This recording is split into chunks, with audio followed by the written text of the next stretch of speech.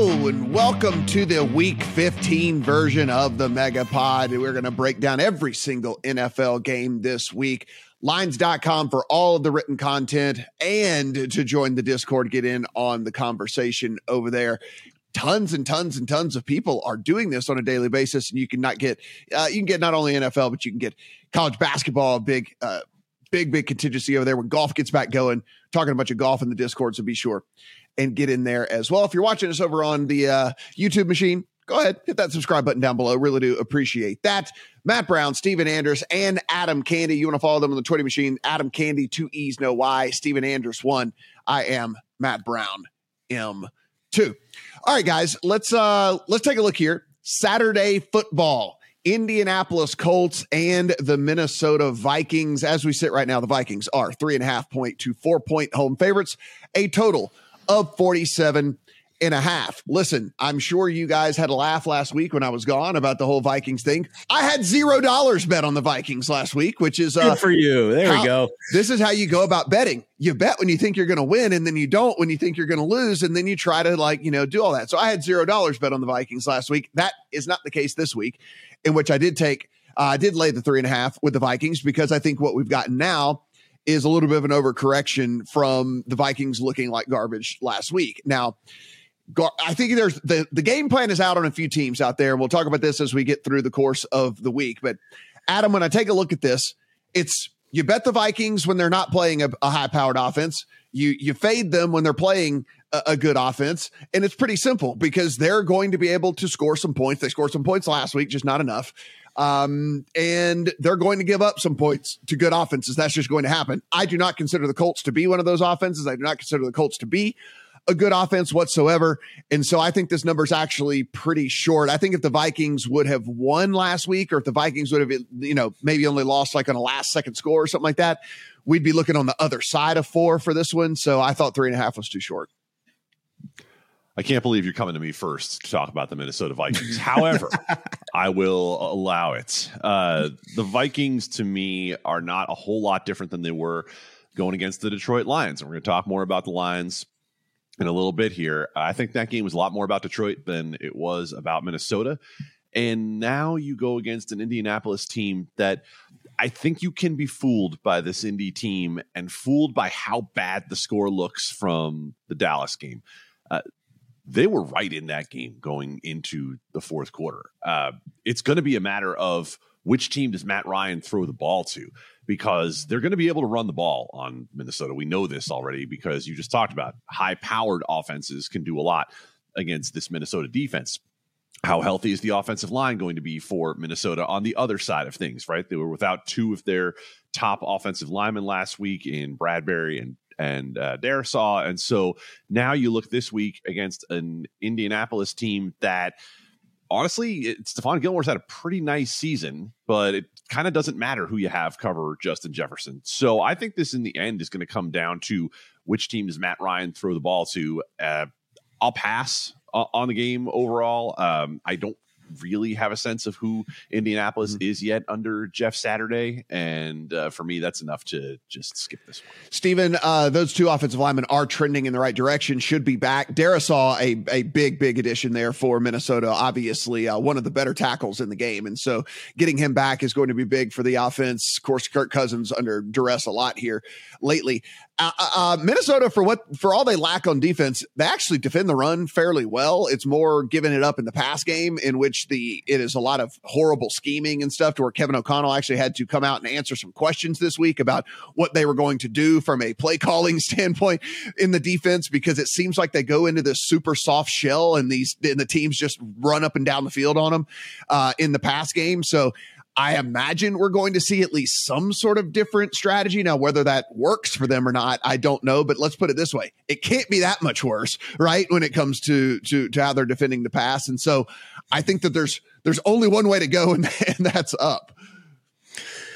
For sure. You make a great point on Darisaw. The numbers in terms of this offense are drastic when he's not in the lineup. And I can't fault you for taking the best of the number of the Vikings this week. This one got out to 4.5, and now we're seeing some buyback. The 4.5s are gone. So I think I see why. I mean, I'm not going to go into a whole big spiel on the Vikings metrics again this week. You can go back and watch if you missed it in previous weeks. Mm-hmm. But for what it's worth, on paper, it does seem like the Colts defense does match up fairly well against the Minnesota offense, although I do agree with you that they don't have anybody that can cover Justin Jefferson. Yeah. And I do think that the Vikings are not great at getting pressure, but the Colts can't block anybody. So, and I'm not sure a bye week is going to help the Colts blocking issues and Matt Ryan's turnover issues with, I mean, he's got a noodle arm at this point. It's clear he can't make all the throws. And when he tries, he gets picked off or takes a sack. So, the Colts are not the team I want to go to war against in my quest to fade the Vikings. I'll just put it that way. And I think you and I our disagreement overall on the Vikings is about starting point, right? Like we all agreed coming into the season that the Vikings are a positive regression candidate. And if you bet them every week, then over the course of the season, it's worked out very well for you. I kind of am looking at it week to week, trying to look at where they are at this point. I don't think there's substantial improvement in this team. I think we saw that against a good offense last week in Detroit, but starting point here, I think, is where our disagreement is. But overall, I think we both have good process on this. Yeah. I mean, like, again, it's just, I think it's a miniature little buy low spot on a team that I think a lot of people have started to sour on. And listen, like I said, when they play good offenses, they're not a team that you want to be backing. That's for sure. Unless they figure out, something drastically to change in that defensive scheme in the course of a week, which I doubt it. It's been 15 weeks, so I can't imagine that they're going to fix something that's been broken over the course of the entire season. Let's look at the second game here on Saturday, Miami Dolphins and the Buffalo Bills. This is the Ravens and the Browns, I should say. Browns are sitting 2.5 to 3 point home favorites right now over the Ravens. 38.5 is your total as we sit right now. Steven, we know a couple of things about this one. One, could be some weather concern in this thing. Again, we're doing this early Friday, lots of time between kickoff. We know weather's weird. 24 hours can mean a ton, but at least something to monitor. There's a 4 or 5 different weather games this week that at the very least is going to be bitterly cold, and there might be wind, there might be rain, there might be slush, there might be different things like that. This being one of those games.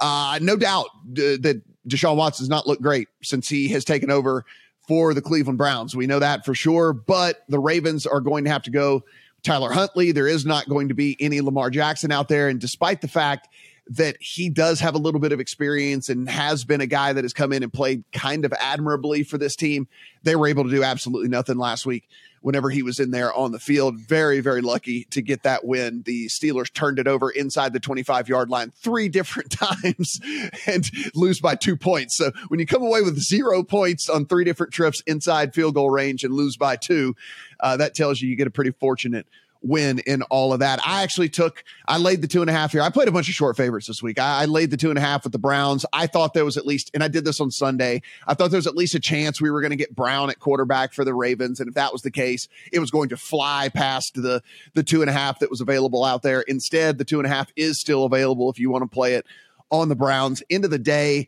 I'm just not completely sold on this Ravens squad. The offense certainly has sputtered all year long, even with Lamar Jackson. And now you put in Tyler Huntley, and I think it's just kind of a watered down version of what we've seen all year long.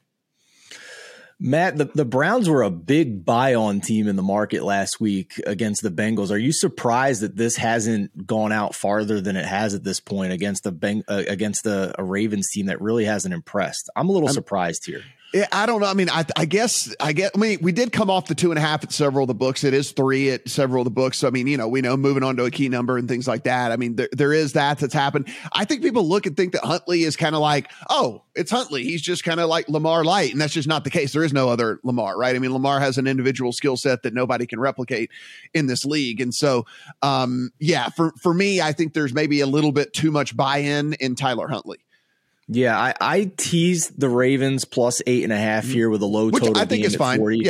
Yeah. I think obviously a big window there for us to both win our bets with a low total of 40. I teased it with Pittsburgh this week. To your point about Watson, the last 2 weeks, 25th in EPA per play, 23rd in CPOE. The Cleveland offense the past 2 weeks with a game against Houston in there, has a worse EPA and success rate than the Baltimore offense has had with Huntley at quarterback, and they faced Denver and Pittsburgh, two strong defenses. And the Baltimore defense also has a better success rate in stopping the run metrics than Cleveland does. Obviously, a very small sample size, but it's what we're working with here with these two quarterbacks that are playing in this game. So I don't fault anybody for taking the Browns under 2.5, especially with the market interest in this team. I just wonder if it's a bet on, okay, this is the week Deshaun Watson's going to look like he did for the vast majority of when he played for the Texans. And I think that you're kind of hoping this is that week for him. Adam, when you take a look at this one, I mean, like I said, I was playing the Browns in hopes that it was going to be Brown. I mean, I guess it was a 50-50 shot that it was going to be Huntley. This thing is, I thought it's kind of a short week. It's a Saturday game instead of Sunday, concussion protocol, them being super careful these days. Anyway, ended up not breaking my way. I think it's fine. I still think that the Browns at 2.5 is a bet that I don't feel terrible about being in the account by any stretch of the imagination. This Ravens team's just been fairly uninspiring on the offensive side of the ball. And while the Browns certainly have as well, I can only guess the more that Deshaun Watson plays, he's going to look more like the Deshaun Watson we know, but maybe that's not the case. Maybe he just won't look like that at all this year, and this will be a bad bet. The Deshaun Watson we know. Interesting thought in 2022. I'll move on from that. The Baltimore Ravens at plus 8.5 was a teaser leg for me also. And it's a weather game. That's it. And this is the weather game of the weather games. Like, this is the one that's supposed to have the biblical wind and everything. And if it's going to become a game that is waged on the ground, then I don't think we're getting to either side being winning this game by more than 8.5 points. I don't really need to add a whole lot to it beyond that. You guys covered the Baltimore side pretty well. On the Cleveland side of things, the defense has been better than it had been. It's faced a few putrid offenses to help it do that along the way. So I don't think this is going to be a very inspiring game either way. I do think it plays low scoring, and I think it plays close. Well, I think I like everybody's take really on this one. I mean, I don't think either team wins at margin. Browns maybe a slight edge if it is just, you have to run it over and over again. At least you have the two different backs that you can run it with and whatever. So I think that this is probably pretty straightforward and a very interesting one to watch as well. Because if Deshaun Watson makes absolutely no progress here in this game, you got to wonder if maybe this season is kind of lost here at all to try to back this Browns squad. Final game on Saturday, Miami Dolphins, Buffalo Bills. As we sit right now, Bills are 7-point home favorites. It is a total of 44.5.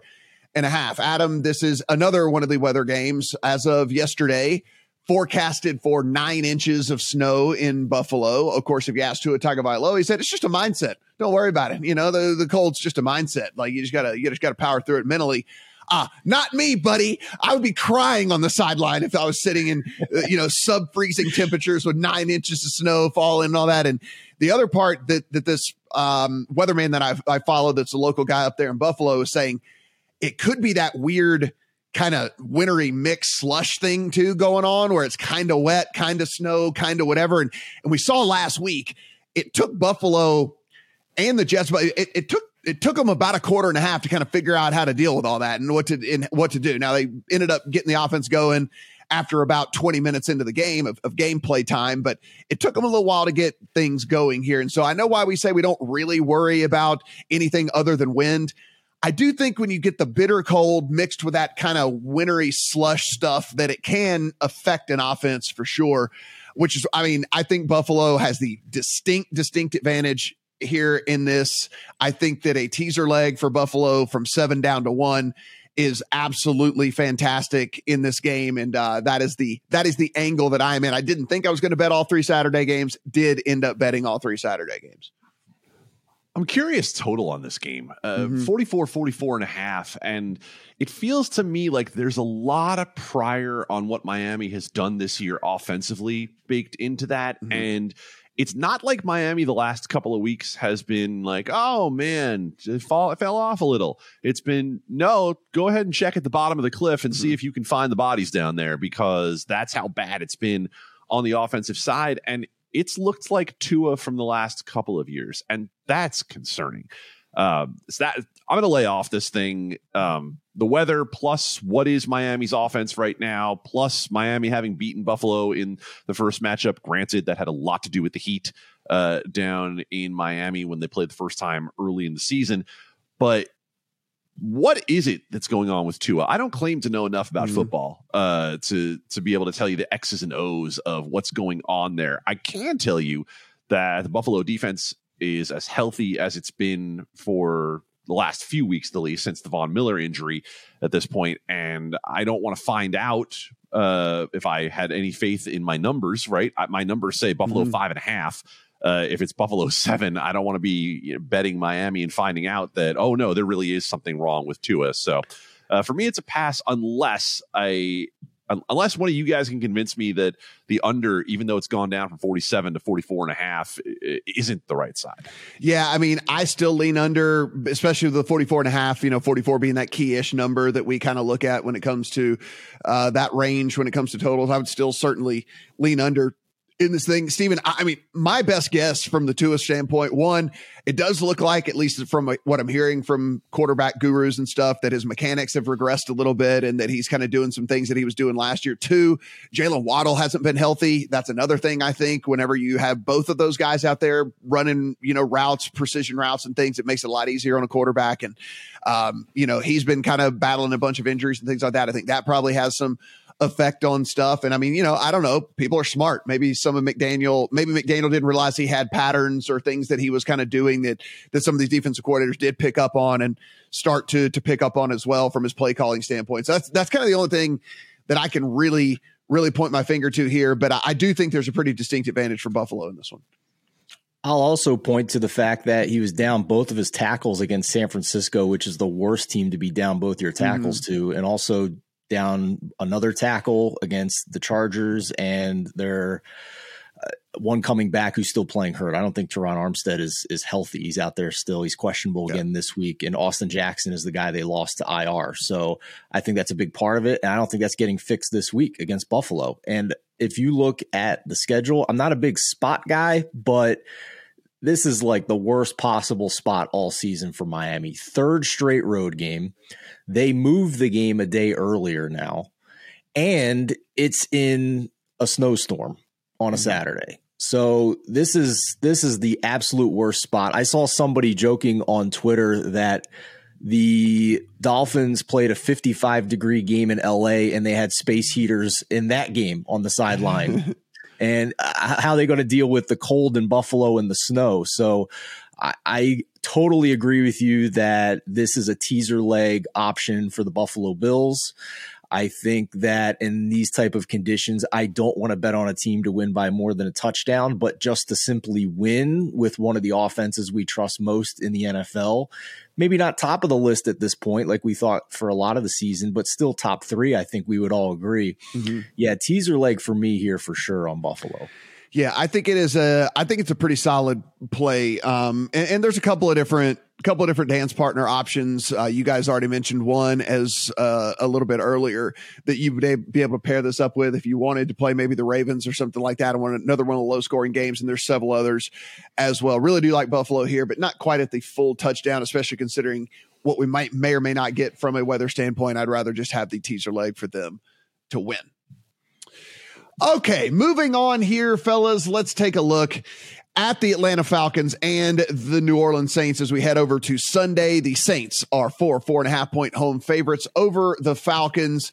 43.5 is the prevailing total across this. Of course, the big news in this one, the Falcons have moved on to Desmond Ridder. We knew it was coming at some point. We've been screaming this for about a month. They have to see what they have in this guy. Marcus Mariota was not the future. They had to see if Desmond Ridder has anything whatsoever in the tank, and this move needed to be made. So the only weird part about this is technically neither one of these teams are dead in this division. That's the worst division in the NFL. So interesting move here by the Falcons nonetheless.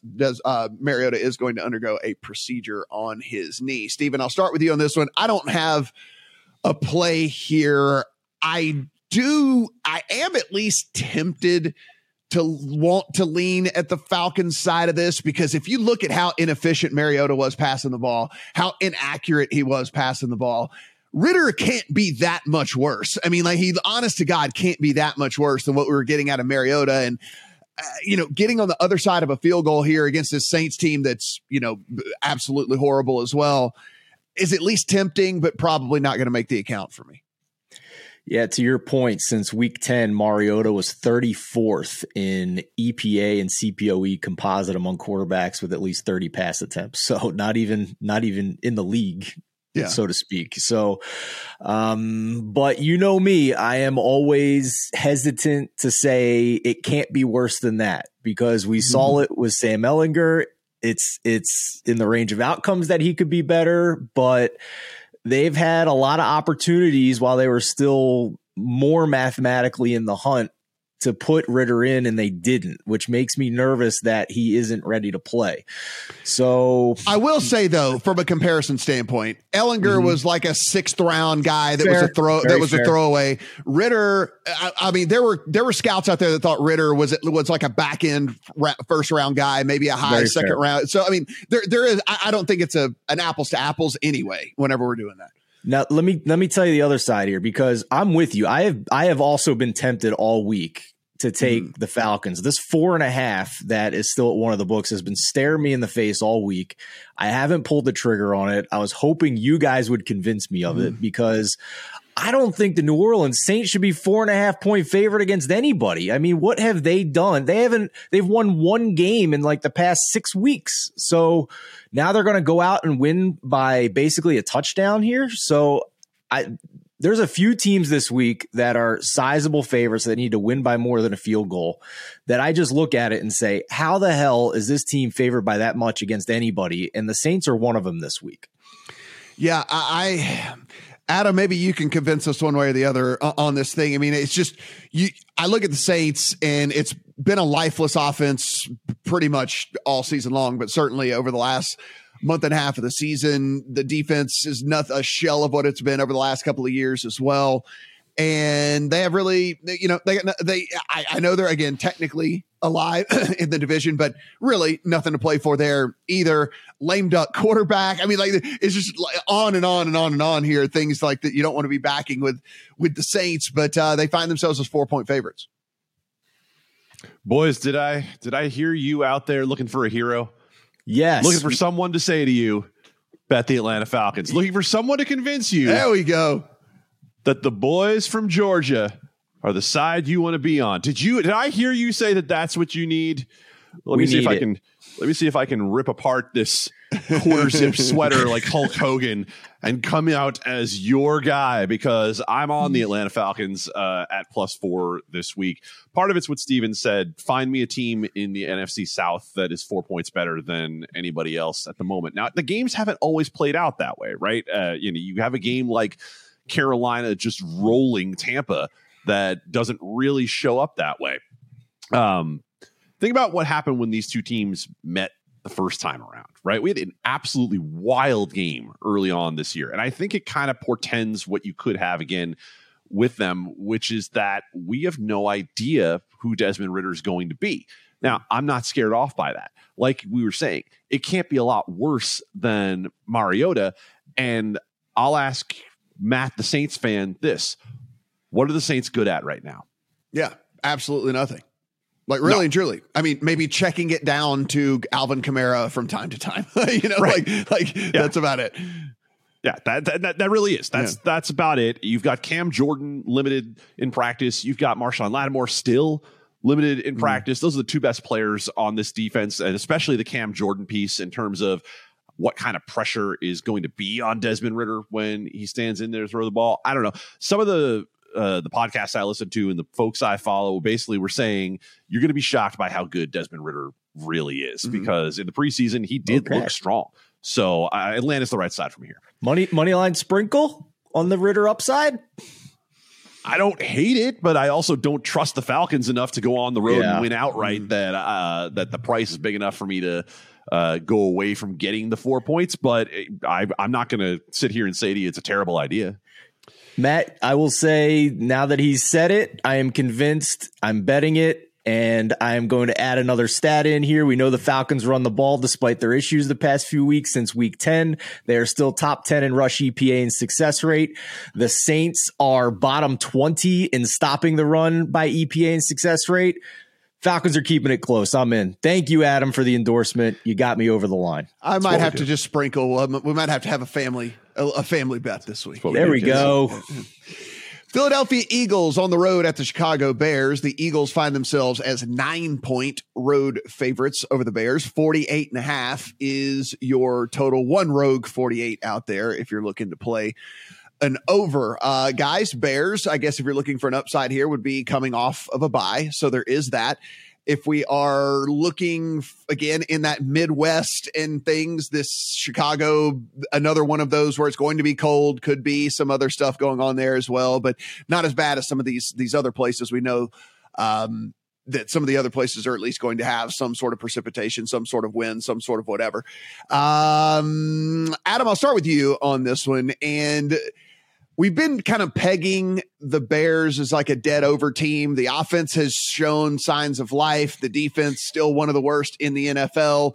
Eagles are an absolute truck. We're getting a total that's under 49. It's over the 47 number though. That is that we kind of, sometimes like to highlight when we're looking at totals. I don't know. The 9 seems too much to me, but there's no way I'm getting in front of this Eagles team. Just like no way in the world. They are bullies. They get ahead. They just continue to beat you down whenever they get ahead of you. So I don't want to be taking 9 points with the Bears at all here. My only focus is on the total and wondering, do the Eagles play in the high 20s, low 30s? And if they do, then we're not asking very much from Chicago. No, we're not asking very much from Chicago. And I think the Philadelphia situation is interesting, Matt, because early this year, I had a great handle on how I wanted to play Philadelphia. They were a second half under team, right? They would get ahead. They would bully their way ahead. And then they would basically just siesta for the rest of the game. They would just try to go to a very conservative offense. They didn't really run the score up. And then there was last week against the New York Giants, in which they absolutely ran that score up. Part of it was the Giants couldn't stop anybody. And so, that's how you end up with 48 points on the board from the Philadelphia Eagles. We don't know how healthy Justin Fields is, right? Even coming out of the bye, you were hearing from Eberflus and company this week that he's still sore. We don't really know if the shoulder is totally healthy yet. And I'm going to point you guys to something when it comes to the 9-point spread here that will keep me off this game, because my instinct is Philadelphia. But this one's going to keep me off this game. Good article in 538 by Josh Hermsmeyer talking about it's not your imagination that games have been closer this year. Give you the stat. So far this season, 92 games have been decided by 6 points or fewer. That is the most through week 14 in NFL history. That constitutes at least half of all games played in 9 out of 14 weeks were decided by 6 points or fewer. So it's hard to go on the road and lay 9 points with anyone in this year in particular. So I will pass on my instinct here and say I'm not going to get in on the side. I hear you when it comes to the total, but if it's not Justin Fields, or if this game starts out with Philadelphia going up 21-0 and they decide we just don't want Justin Fields out there half healthy, then that could go against you too. Yeah, there is that team total on the Eagles, by the way, got 29.5. So like they 30 points, expected to score 30 points in this game. Steven, when we take a look, all said and done, I think we're looking at a team here that every incentive to still play most of the 4 quarters when we're talking about the Eagles. I mean, the 1 seed is not locked up. The division isn't locked up. I mean, both are all but you do still have motivation to win. They do need to continue. So I don't think this is, we're going to look past the Bears, or, we're going to see some sort of them laying an egg or anything like that. So I don't know. Maybe I just play it. Maybe it's a team total. Maybe I just don't even worry about the Bears and I just say the Eagles get to 30 points in the game. I don't. Everything about this is the total to me. What say you? I want to monitor the wind in Chicago because getting to a total that high is concerning to me if it's going to be really windy. It looks like as of right now, let me put my meteorologist hat on here, 17 mile an hour sustained winds. A little bit less actually by kickoff. So we're looking at like 10 to 11. So not bad for a December day in Chicago, at least in terms of the wind. So I'm going to pass on this game, I think. I'm going to bet the Eagles a different way. I have bet the Eagles +1 at Dallas on the look-ahead line for next week. We'll get into more of an analysis on that for the Christmas Eve game. What the hell is that all about? But, I mean, the Eagles are a wagon, man. The only concern we had about them this year was a small stretch of them stopping the run, which they have completely fixed at this point with signings off the street and Jordan Davis coming back from IR. They are the most complete football team in the National Football League. You can shoot holes into specific units on any of the other elite teams. I can't do it with the Eagles. No. Even Jalen Hurts, the biggest concern we had coming into the year, is having an MVP caliber season with his efficiency. So I'm taking the Eagles on the look ahead here because I think there's a decent chance the Eagles obviously beat the Chicago Bears, potentially do it by a big margin. And I'm not ruling out the Cowboys losing to Jacksonville this week either. So I think I have a very good chance of getting the best of the number on the Eagles if I bet it right now before next week. Yeah, no, that's a good look as well. I couldn't believe that the Cowboys opened as a favorite in that one as well. That one would probably be going into the account for me too. Detroit Lions on the road at the New York Football Jets. The Jets are 1.5 to 2 point home favorites over the Lions. 44.5 is your total, and people are going to be looking and saying, "What are you talking about? How in the world are the Lions dogs in a game in which they come off after beating the Vikings the way that they did?" Guys, it is a completely different scenario. They are moving outdoors. Not only moving outdoors, they're moving outdoors into bitter cold conditions yet again. This is another one of those games which we know at the very least is going to have really, really, really cold conditions. We've talked about Jared Goff outdoors before. We've talked about, listen, this team from an offensive standpoint is like just perfectly built for a dome. Take advantage of all of that speed, take advantage of all the play calling and things like that. So we do have that. Mike White is going to go for the New York Jets, at least as long as he can. We know this is a rib injury. We know it's a pain tolerance type of thing.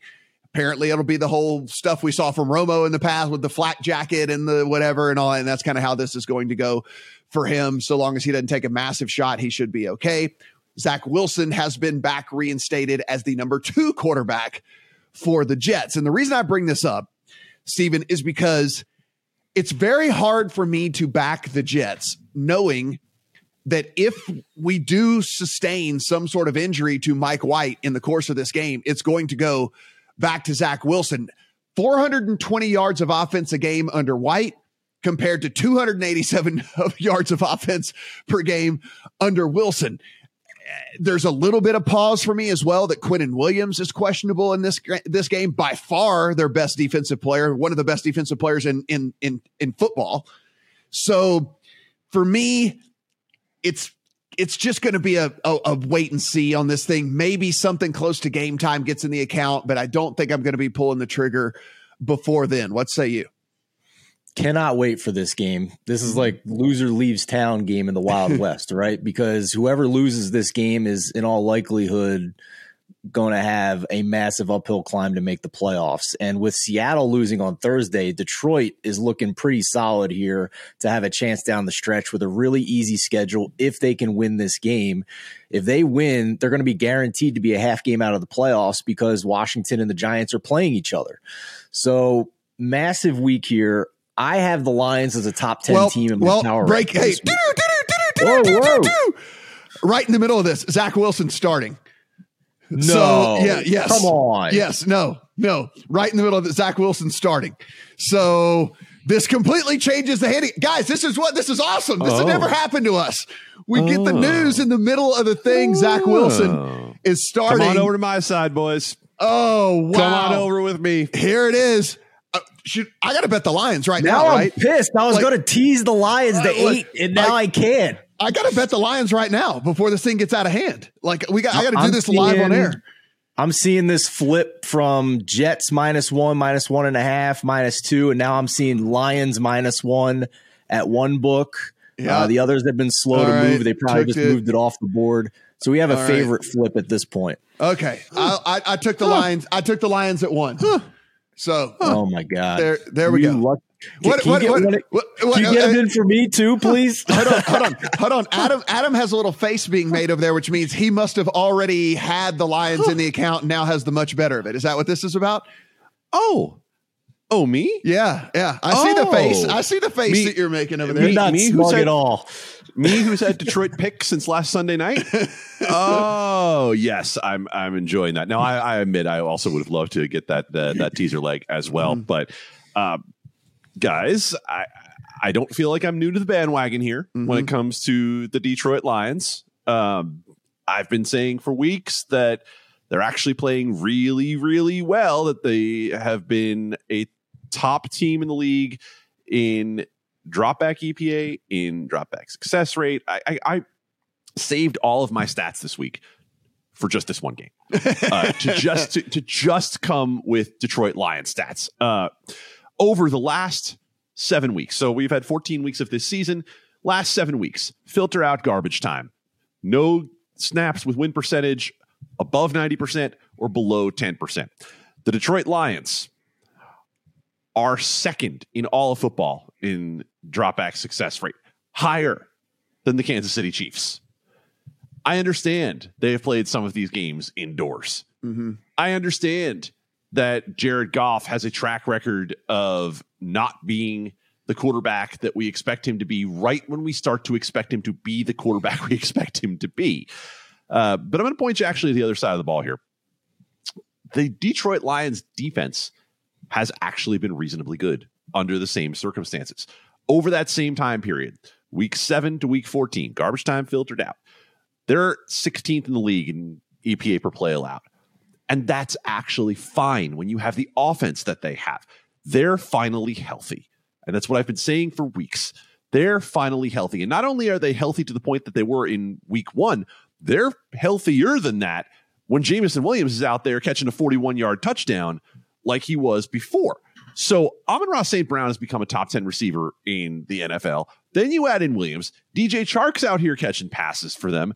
And they've got DeAndre Swift healthy again. So all that for the offense. But on the defense, they haven't been bad. And the Jets over that same time period are 30th in EPA per play on the offensive side of the ball. And that was with Mike White in the lineup. And now it's going to be Zach Wilson. So I'm disappointed I can't get in more on the Lions than I already was. I understand everyone's going to be looking at the Lions this week after what they did to the Minnesota Vikings. And I understand that it looks like a chalky buy high spot on Detroit.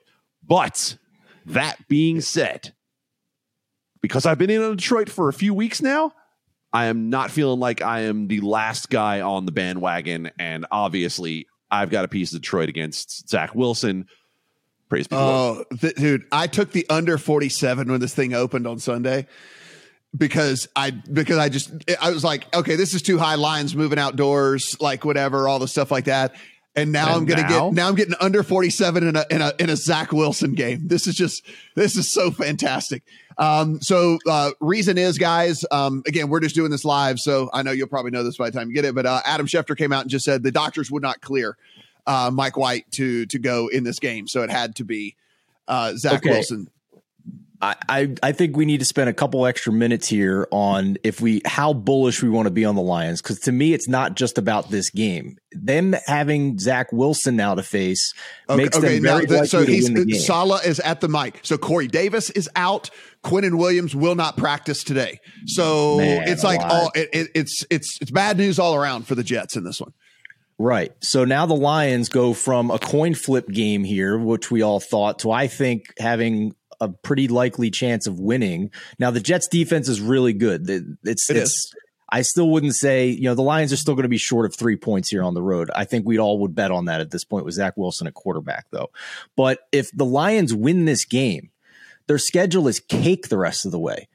And there's nothing stopping them with everything Adam just said about them being so good on offense and improved on defense. There's nothing stopping them from winning out and getting into the playoffs. So how bullish do we want to be here? Because they are still plus 275 to make the playoffs. They are 50-1 if you want to go so bold as to do NFC futures, because if they are the 7 seed, they would play Minnesota in the first round, who they just wrecked. And then they would get to face the Eagles in the game after that, where they'd probably be a touchdown underdog. So my question to each of you is, how bullish do we want to be in some of these markets here with the Lions? Well, nearly 3-1 for them to make the playoffs is at least interesting now that, I mean, Adam, if you thought they were going to win the game anyway, and now it has moved easily in your favor towards them winning this game, nearly 3-1 to make the playoffs is at least intriguing. Well, think about what is in front of them, right? Taylor Heineke's in front of them. Daniel Jones is in front of them. A fading Geno Smith and the Seahawks are in front of them. There's nothing that intimidates you in terms of what's there in the NFC to go against the Detroit Lions. And to Steven's point about 50-1 on the NFC, look, it's a little bit of dreaming, but it's a great ticket to use to hedge once down the line. If somehow the Lions got a couple of good matchups before they had to face the Eagles or the Cowboys or San Francisco down the line in the playoffs. So, I mean, obviously, I'm much more like the 3-1 on making the playoffs, but there is a strategy to be advocated for there when it comes to the NFC ticket.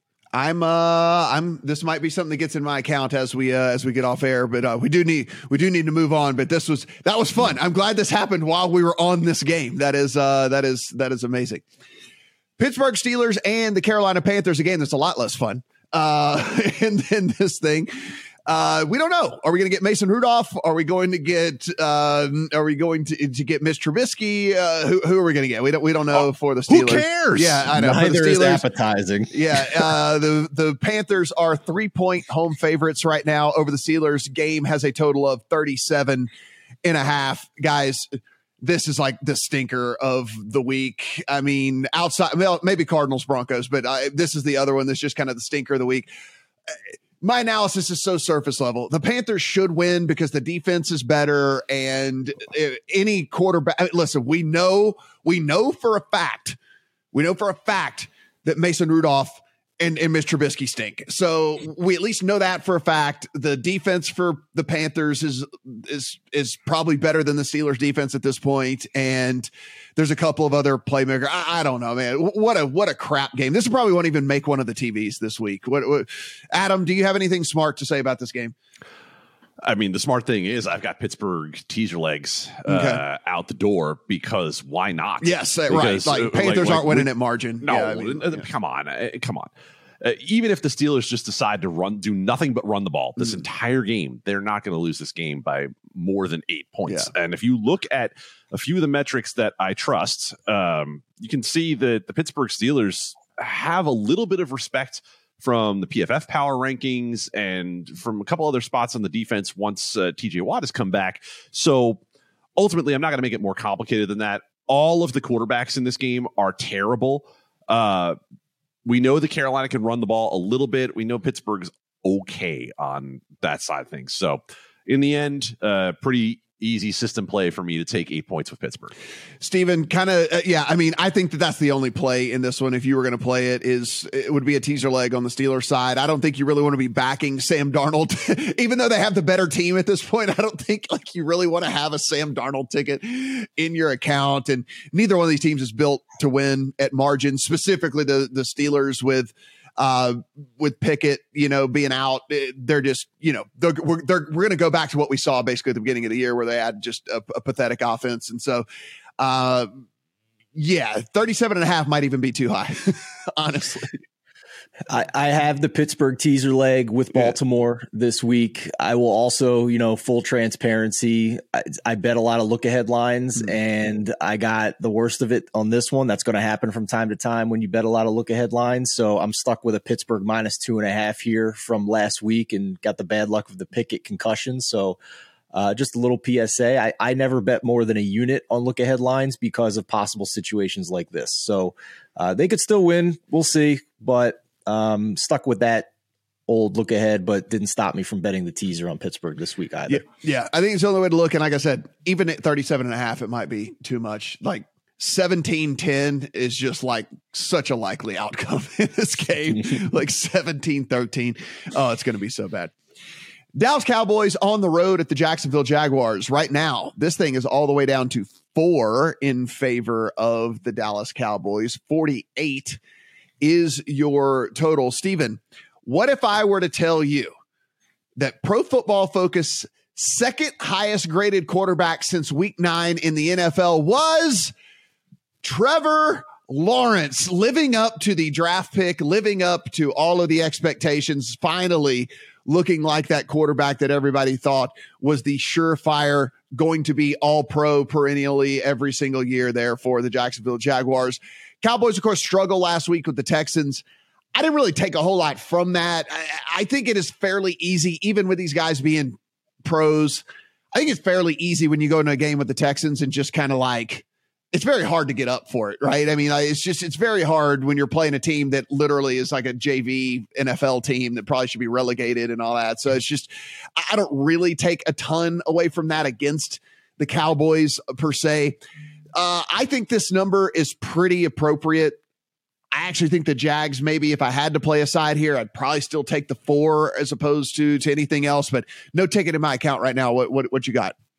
You're going to be utterly shocked that I bet the Jacksonville Jaguars this week. No, I mean, like I said, if I was going to play it, that's the side I would play. Yeah. Eli bet it too. I thought he made a compelling case on Beat the Closing Line and also in his write-up on thelines.com this week. Go back and check those out. I'll give you a couple of nuggets. Jaguars are top 10 in EPA since week 9. Trevor Lawrence, as you mentioned, his growth, number 2 in completion percentage over expected in that span. Dallas O-line, second worst in pass block win rate. They might get Tyron Smith back this week. We'll see. Not sure that's the total fix, but it would certainly help because Jacksonville's number 7 in pressure rate with a below average blitz rate. So I think this is a team that is seeing second half improvement under a coach in his first year at the helm with a quarterback who had great pedigree and was put into the worst possible situation as a rookie. So I'm going to continue to try and buy Jacksonville when they are this big of an underdog. I'm not sure it's going to last much longer. And we know Dallas is a very undisciplined football team. They get in their own way of winning by large margins quite often over the past couple of years. So yeah, I like Jacksonville here to cover the spread. Adam, if we take a look at Dallas, it's one of those things where I don't quite know what it is, but it's like you watch a Cowboys game and you feel like they're just not quite complete. And I don't know exactly what it is. I can't put my finger on it. There are times in a Cowboys game you watch and there's just a lull to where you look and you say, is this team actually good? Is this team actually any good? And then, of course, then they'll go in a spurt where you go, oh, okay, they are. Maybe they are actually a contender in this whole thing. Tough team for me to back at a 4-point favorite. Tough team for me to back at a 4-point favorite on the road for sure as well. Jags defense, nothing to write home about, but does have playmakers at least. It does have talent at least on that side. And I think there's just enough here from the Jags offense to keep this thing close. So I don't know. What are you looking at here in this one? Guys, I'm fighting myself really, really, really hard on betting Dallas in this game. And I probably won't ultimately do it. Mm-hmm. But man, to me, does this feel like a buy high, sell low spot if you're taking Jacksonville, right? I understand Trevor Lawrence has played better. But man, coming off that game last week against a Titans team that might just be finally having the regression a lot of you guys expected, hitting it, look a lot better than I think Trevor Lawrence probably ultimately is right now. Dallas obviously is getting downgraded because of this game against the Texans. Like you said, Matt, I can't take a lot out of that. So when I look at Dallas, I see same time period I just mentioned, week 7 to 14, garbage time filtered out. They are the number 1 team in football in EPA per play on the offensive side. They're the number 7 team on the defensive side. They are 5th in my power ratings. They are all of these things. And to me, it points me very easily. I make it Dallas 5.5. We're sitting here in Dallas 4. Now that doesn't mean that it's a 1.5, right? We're talking about some dead numbers at 4 to 5.5.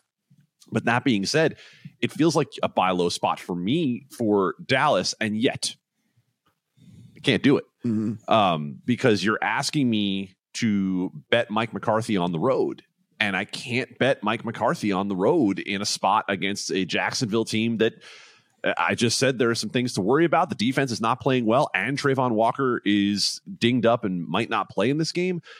But at the same time, I'm not getting in front of it. They're better, right? They're better. And so as much as my numbers say go Dallas, I don't think I can. Yeah, it's crazy, right? I mean, I know I'm kind of the same way.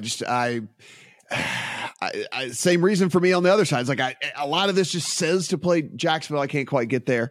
Maybe it'll be a contest play for me or something like that, but I don't know if it'll actually be in the account. Bet basketball, baseball, or hockey with a risk-free bet up to $600 at BetMGM. Sign up and use bonus code THELINES, and you're on your way with the king of sportsbooks. Get the BetMGM app today and use promo code THELINES to make a risk-free bet up to $600. This is a new customer offer. Paid in free bets. Visit BetMGM.com for terms and conditions. 21 years or older to wager. Colorado, Indiana, Iowa, Michigan, New Jersey, Nevada, Pennsylvania, Tennessee, Virginia, or West Virginia only. Excludes Michigan disassociated persons. Please gamble responsibly. Gambling problem? Call 1-800-522-4700 in Colorado, Nevada, and Virginia. 1-800-270-7117 for confidential help in Michigan. 1-800-GAMBLER in New Jersey, Pennsylvania, and West Virginia, and 1-800-BETS-OFF in Iowa. In Tennessee, call or text the red line at 800-889-9789. If you or someone you know has a gambling problem and wants help, call 1-800-9-WITH-IT in Indiana. Promotional offer not available in Nevada.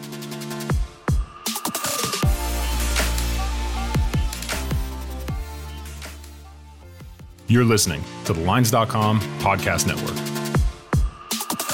Looking for the latest player props and the best betting odds from the top U.S. sportsbooks all in one place?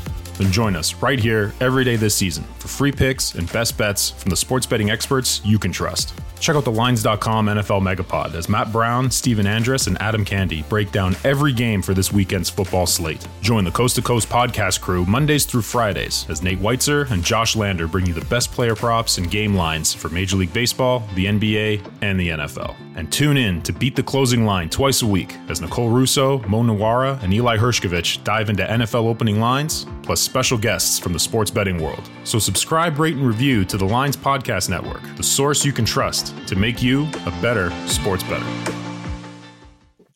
All right, Kansas City Chiefs and the Houston Texans, 14 points in favor of the Chiefs with a lifeless Houston Texans team. Lifeless? I mean, like, it's so bad. I mean, like, they had the Cowboys just lay down last week and they still couldn't win the damn game. It's just like, come on, if you're ever going to steal one, like, that'd have been the one to steal, and they couldn't even steal that one. Now you've got Cooks coming back to practice and saying, like, yeah, but I'm still not going to play. Like, he doesn't want to play. Nico Collins isn't going to go. Damian Pierce now got hurt. He ain't going to go for the Texans. 49.5 is the total. Adam, I looked at a player prop here in this one, mainly like Chris Moore for the Texans has become like their de facto number one wide receiver for this team because there's been no Cooks, because there's been no Nico Collins, and because everyone else is devoid of talent. They get down in games so quick that it's like easy for them to just have to throw it all over the place. So, I mean, as of this taping, there aren't any of those props up right now. So I might be looking at the more props when they hit. That's probably about my only opinion in this. Could the Chiefs win by more than 14? Absolutely. Have these 2 touchdown favorites had trouble covering over the course of the season? Also, absolutely. So this will be a sit back and watch, and hell, I don't know, maybe this one won't make a TV either. Remember over the last 3 years, just how much breath and ink we've spent on Kansas City underperforming as a big favorite, right? Like we've spent a lot of time talking about, Kansas City doesn't cover the big numbers. If you were ever going to take the Kansas City Chiefs as a 2 touchdown favorite, this is the place where you would do just that. The stats about Mahomes in the dome, very clear. He doesn't lose the domes. On the other side, the stats about the Houston Texans quarterbacks, and when I put an S on that, you should know there's a problem, are not particularly generous, but they are going to go with a 2 quarterback system. They are going to play both Jeff Driscoll and Davis Mills at quarterback. And so I don't know what that means for this offense. Last week, it looked all right. I'm not going to lay the 14 with Kansas City. But that being said, anybody who tells me, yeah, you know what, I'm just going to go ahead and do it, I'm not going to talk you out of it. I just don't know. Yeah. Oh boy. All right, Steven, maybe you have a play on this. Steven's always good for a play on a game that we like, there's no way we can make a play on this game. Then Steven hops in with his cape on and says like, oh, the hell, there isn't a play to make in that game. What do you got? You got something here? I heard a lot of very smart people last week, and I was tempted too. I didn't pull the trigger. I heard a lot of very smart people last week say to bet the Cowboys to cover 17 points against the Houston Texans. But what changed? That was early in the week when we all thought Kyle Allen was still the quarterback. Davis Mills is back to being the quarterback now. And yes, there's some Jeff Driscoll mixed in. Oh, there's the cape. He's caping for Davis Mills. Yeah. 58 minutes into the podcast, he's caping for Davis Mills. Our savior is back to cover 2 touchdown spreads. We're not asking a lot here, guys. This is a huge spread. This is the second biggest spread of the season. And we saw they at least have some fight last week. And we don't need them to be competitive. We just need them to fight enough to not lose by 2 touchdowns. And we know Kansas City doesn't cover big spreads.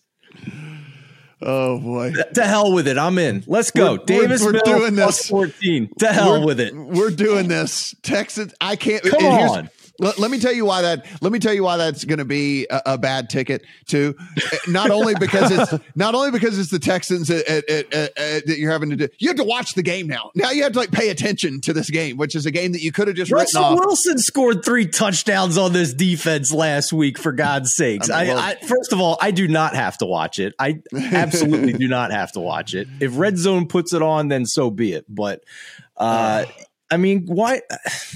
This Chiefs defense is an issue, guys. When we get to the playoffs, it's not great. No. It's not great. It's not great. It's not bad, but it's not good. It's like somewhere in between. It may not matter because Patrick Mahomes and Andy Reid, but it mattered last year, and it might matter again this year. Well, we shall see, and I'm loving the fact that that's going to get into your account. All right, so here's a game. We'll just say that. Cardinals and Broncos. It's a game. So here's a game, guys. Cardinals and Broncos.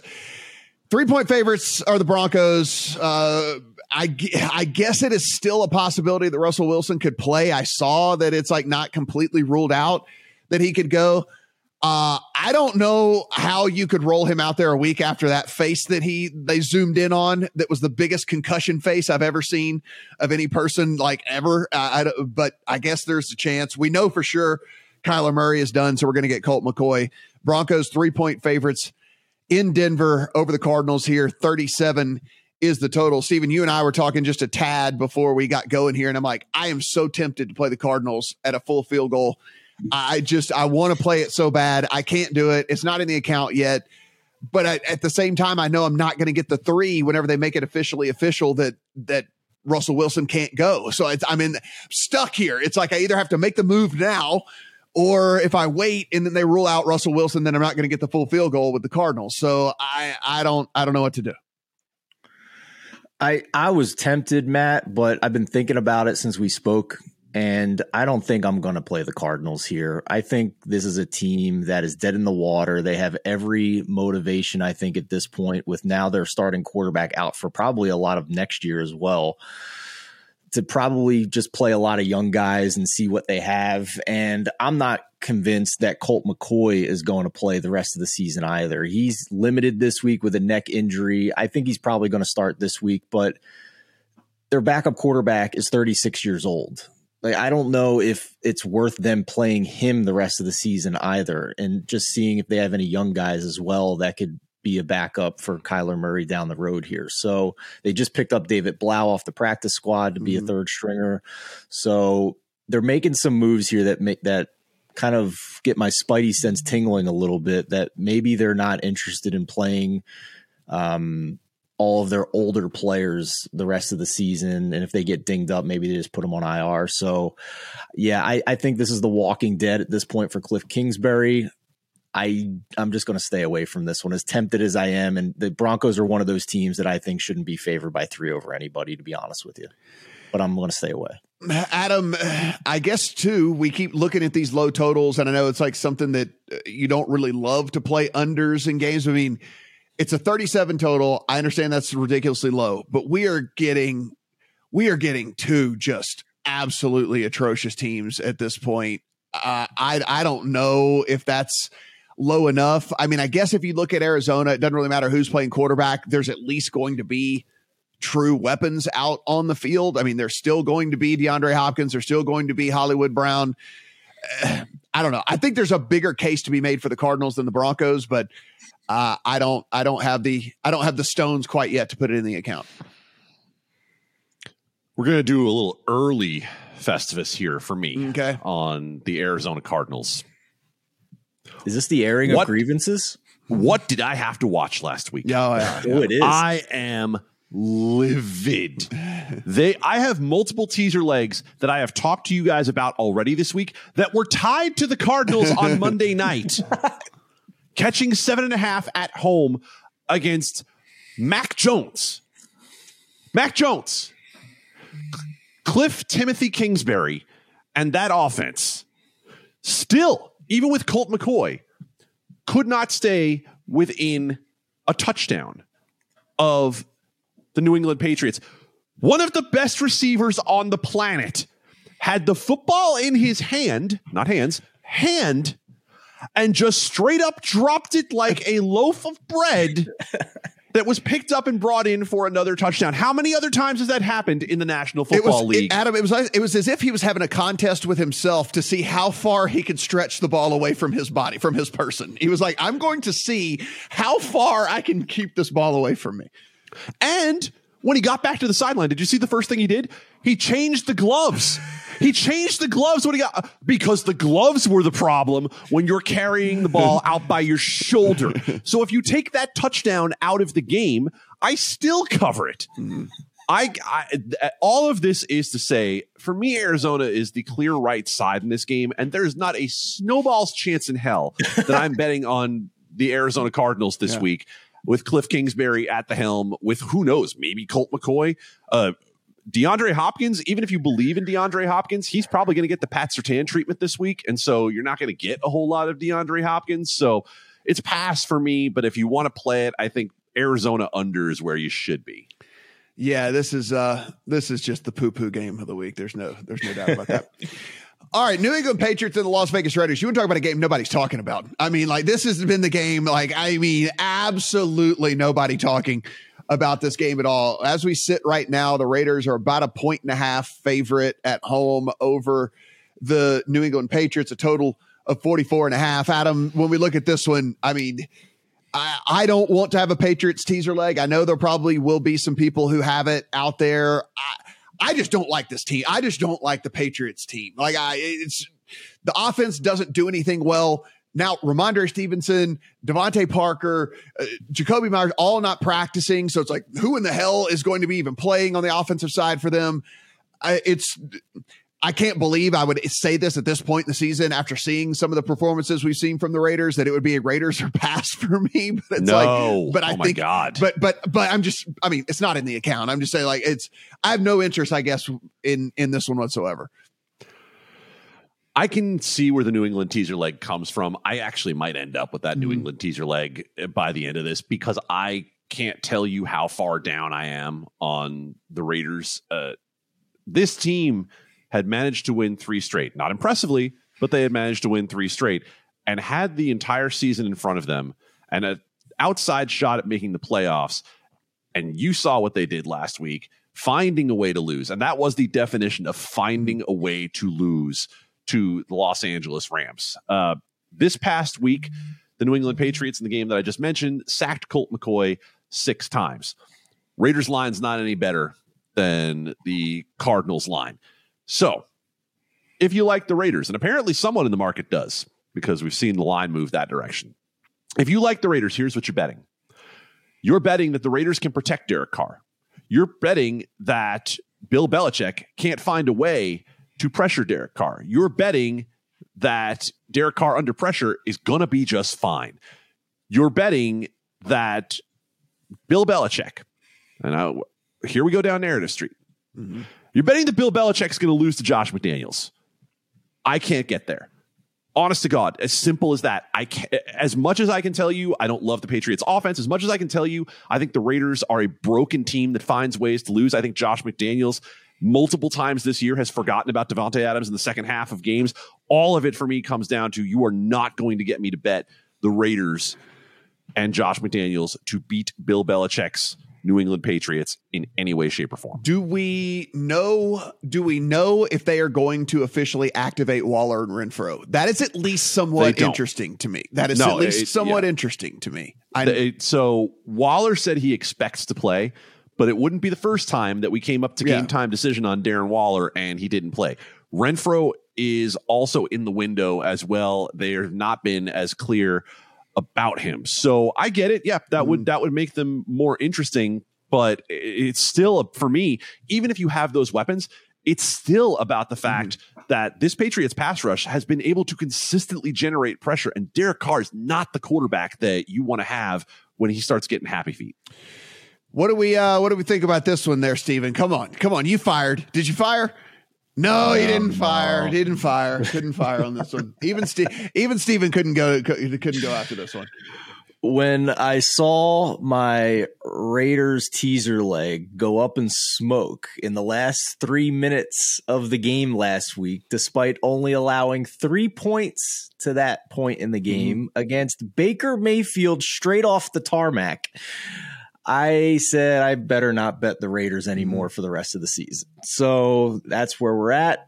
I was tempted to maybe do Raiders first half here with how slow New England starts, and then Belichick makes adjustments. And we know the Raiders have gotten off to good starts and just can't hold leads. But yeah, I'm good. I think there's a lot of other great options this week. So yeah, we don't have to bet every game.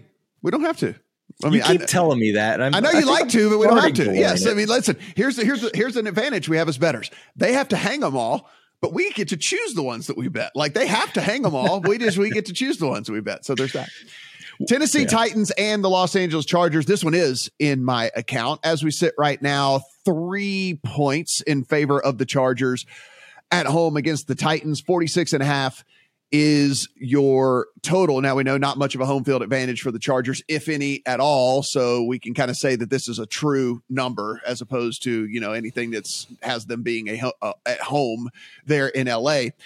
Guys, this is a pretty simple handicap for me, Steven. I think you and I even talked a little bit about this earlier on in the week. But for me, I think we figured out, we talked about the Vikings earlier on in the podcast and earlier on. If you're watching this on Sunday, we talked about it before that game. Don't know how it turned out, by the way, but it's basically saying you kind of avoid the Vikings against really good offenses. We've kind of figured out kind of what this team is, when and when not to bet them. Well, this Titans team, any team that can pass the football effectively, I'm going to bet against the Titans so long as the number is appropriate. And the Chargers, with Mike Williams and with Keenan Allen and Austin Eckler in the lineup all together for the first time since a few snaps in week 1. Remember, Keenan Allen got hurt in week 1. Like, he was gone in week 1. So for the first time for all three of those guys to be out there together since week 1, this Chargers team actually looked like a real offense again. And it looked like a team that can actually be one of those guys. I had all these high aspirations, obviously, of this team coming into this season. It's not going to pan out this year, but you started to see some of that. And this Tennessee Titans team, the blueprint is out. You just don't run the ball. You just throw all over them. They're really good at defending the run. They cannot guard anybody in the pass game, and you can just move up and down the field, throwing the ball all over them. And I think that's exactly what this Chargers team is going to do. I got it at 2.5. There's one very juicy 2.5 still left in the market. Maybe by the time you watch this, it'll be gone and it'll be at 3.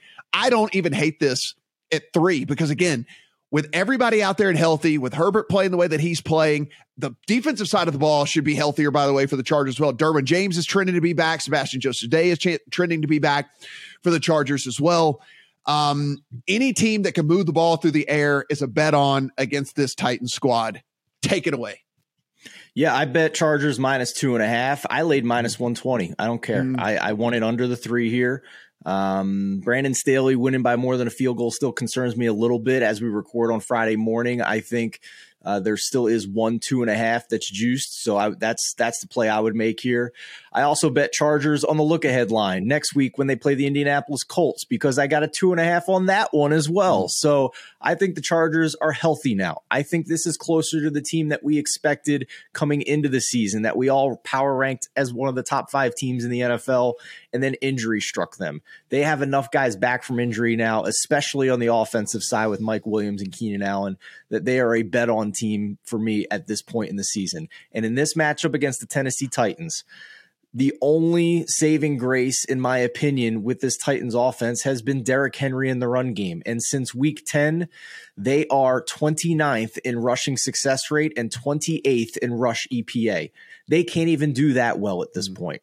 And to your point about the pass defense, bottom 5 in drop back EPA and success rate, I look at this game and every unit matchup on the field favors the Chargers, and I can't believe a 2.5 is still out there for this one. Yeah, I mean, I would be nervous as hell if you wanted to play this in a teaser lay. I would be nervous as hell. I think the Chargers actually can win this game at margin, because I honestly believe the blueprint is out. You just stack the box. You dare Ryan Tannehill and them to have to throw on you. By the way, no Treylon Burks back for this game. He's still not going to be back for them. And he was playing super well and giving a consistent target to Tannehill out there. It just everything. Some guy named Okwonkwo or something is like a main threat in this passing offense at this point. And Adam, if we look at this, I understand it's a small sample size and it's only last week. However, we know who Mike Williams is. We know who Keenan Allen is. This isn't one of those things where we're going like, oh, dude, you saw him play well last week and you're going to sit here and try to like crown them and all. No, we know who Mike Williams, the player, is. He's the guy that goes and makes the big splash plays. You know who Keenan Allen is. He runs the precise routes and moves the chains. Like that's what you need in this offense to be working in it. And then Herbert seems like he's healthy again from his early season injury and was throwing dimes all over the place. And so, again, the 2.5 to me, by the way, a juicy 2.5 at -120 is still a value, if you want to say that, because if you're buying off of a 3, and if in a traditional market, if you were buying off of a 3, it would cost you about -130. So even a -120, 2.5 is still a good bet from just a value standpoint of buying off a number. So if anyone gets scared of like a juicy 2.5, just know if it's 120, it's still better than if you were buying off of a 3 that was market wide. It would cost you 130. How much of how we feel about the Chargers this week has to do with a defensive performance against Miami that I don't know that anyone on earth saw coming? Just to offer a little bit of, I'm not going to call it pushback. I'll just say I've got my hand up and I'm lightly keeping you resistance. Away from me. We'll call it resistance. Yeah, we'll call it resistance. Mm-hmm. I had a Miami first half bet last week, and the receivers literally were not open. Right? Like then when I talk about guys who I've never heard of being able to cover blanket style, we've not seen that from the Chargers all year long. And I think that had a lot to do with what we saw in that game this past week. Now, covering whoever the hell the Titans throw out there is obviously not going to be as challenging as covering Tyreek Hill and Jalen Waddle. So maybe it doesn't ultimately matter. So I think they'll just offer that much resistance. The Chargers defense played way over its head for what we've seen out of them this past week. Would we have expected it out of a Brandon Staley defense back when he was with the Rams? Yes, but we just haven't seen it with the Chargers a whole lot. You guys covered the offensive side of the ball very well. I don't need to talk any more about that. Titans have nobody to cover. Jeffrey Simmons is questionable for this game in the middle of that line, so I don't even know if they're going to be able to put any pressure on Justin Herbert. So I think you guys are on the right side of this thing. It's not in for me yet. It probably will be, but I don't have it yet. Cincinnati Bengals travel on the road to Tampa Bay. The Bengals find themselves 3.5-point favorites, though a influential place far away this has moved to 4. So if anyone is wondering where this may or may not end up by the time this is all said and done, 44.5 is your total. Adam, we have a battle of the GOAT versus Tom Brady, and it is like a game that is pretty easy for me when you take a look at this. I mean, this Cincinnati team, we talk about like season arcs, right? It is very obvious to me Cincinnati's on the upward trajectory throughout the course of the last, 6 weeks of the season. Maybe you could say Tampa's neutral. I would probably say they're on a downward arc, if anything, right? I mean, I can't imagine anyone would say that this team is anything better than neutral. I would say probably on the way down. People are worried about this Tyler Boyd and this T. Higgins situation. Both are practicing limited, so the likelihood is at least one of the two goes. So it'll be Chase and one of the two out there. You still have Joe Mixon. The underrated thing here, we can talk about the offense all day long, future Hall of Famer at quarterback, all the stuff like that. The defense is what we should be talking about here. This has been a top 10 unit in the NFL for over half the season now. I mean, like, they are really, really good, specifically with DJ Reader out there who can plug up the middle and allow them basically to drop back and use these cover guys that they have in this defensive scheme, which, by the way, I know Steven will, I'm not even going to take Steven's thunder here about the defensive side of the ball for Cincinnati. I'll let him do that. But I don't trust Tom Brady and this Buccaneers offense to be able to do anything against this defense. And I weirdly can't believe that I'm saying on a team that is quarterbacked by Jesus H. Burrow that I'm actually more on the handicap of this defense versus the Bucs offense than I am the opposite way around.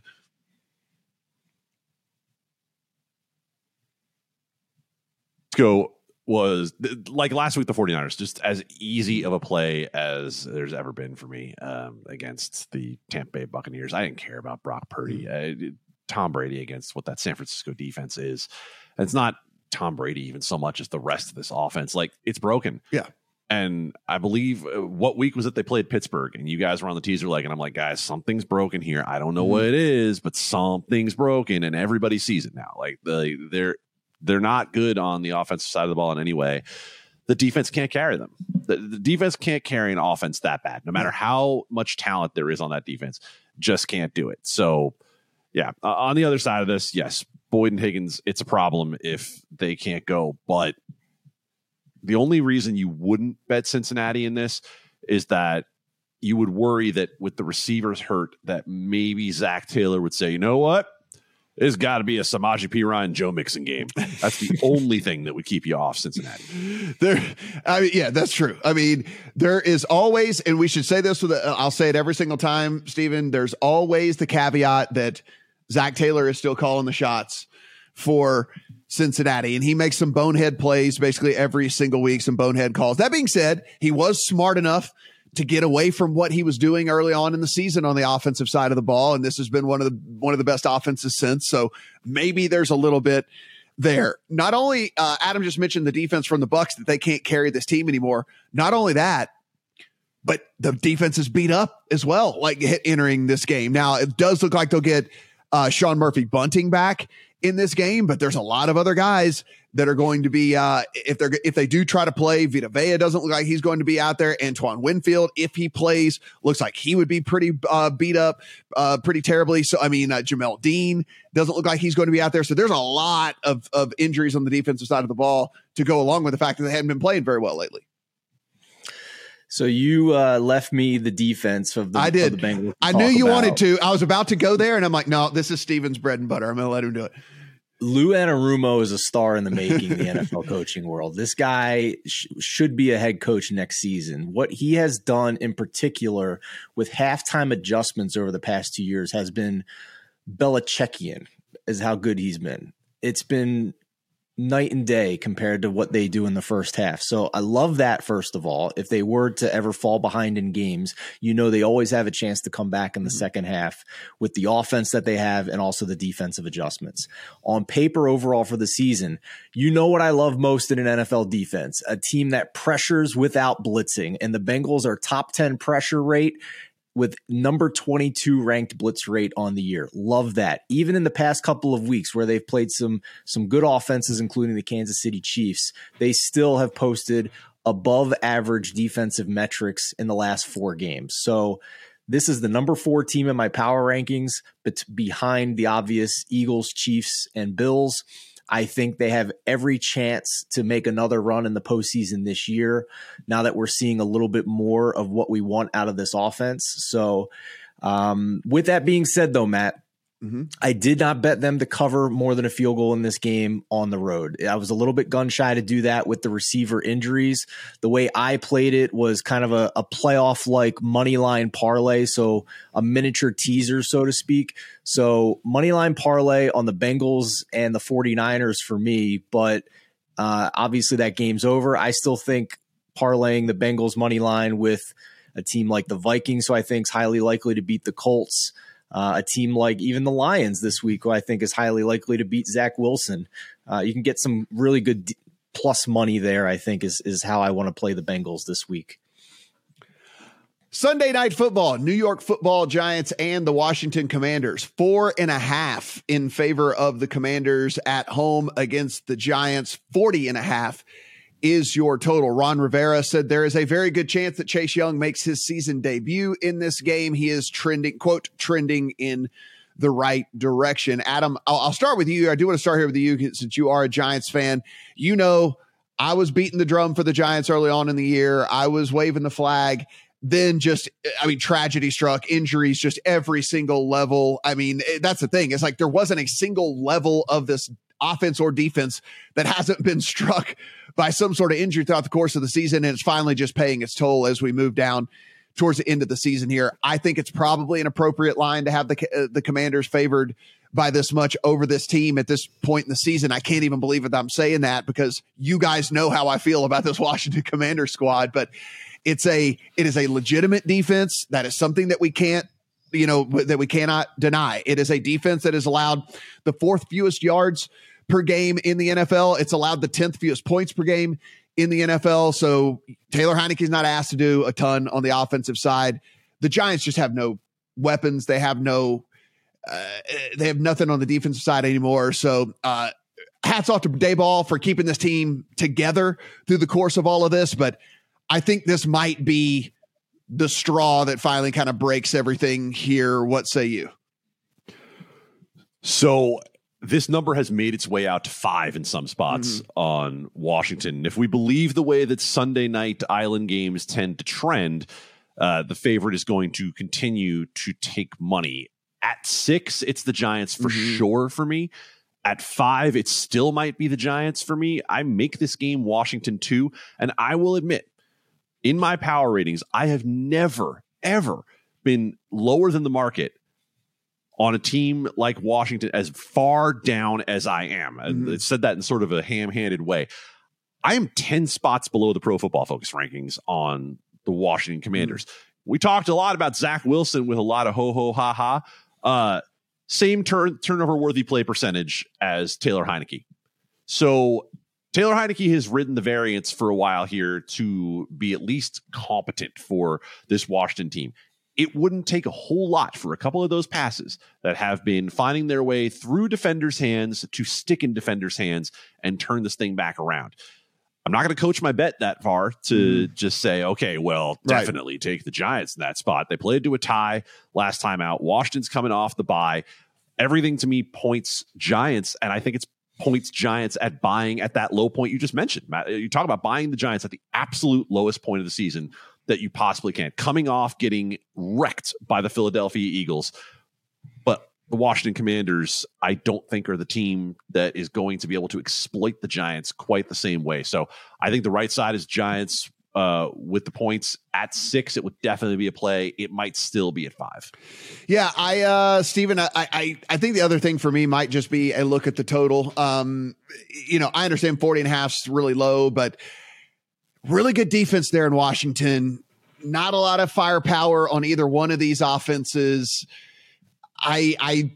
This also could be one of those slog games, in my opinion, right? I think this could be one of those super ugly games or whatever. So maybe that ends up being how I play this on Sunday night. I think there's a couple schools of thought here, right? First of all, very odd situation on the schedule. The Commanders are playing the same opponent 2 games in a row. It's only the 3rd time that's happened since the 1970 merger. And they get a bye week in between. So if the Commanders were less than a field goal favorite a couple of weeks ago, is this the proper move? Is it too much to go flip home field, have a bye week in between. So first of all, Matt, with your experience, that's my first question. Have we given too many points the other way at this point, or is this appropriate given the bye week and the flip and home field advantage? Yeah, I mean, I don't know. I mean, but we do got to work in that there's a bye and, all the different things like that. So, I mean, that's got to be worked in as well.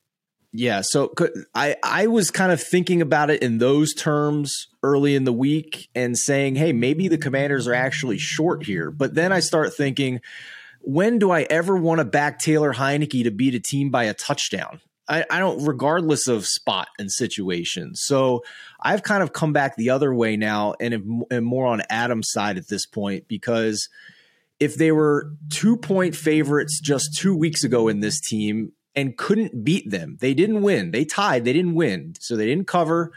What's changed significantly since then, other than the Giants once again showing they just can't compete with the top teams in the NFL?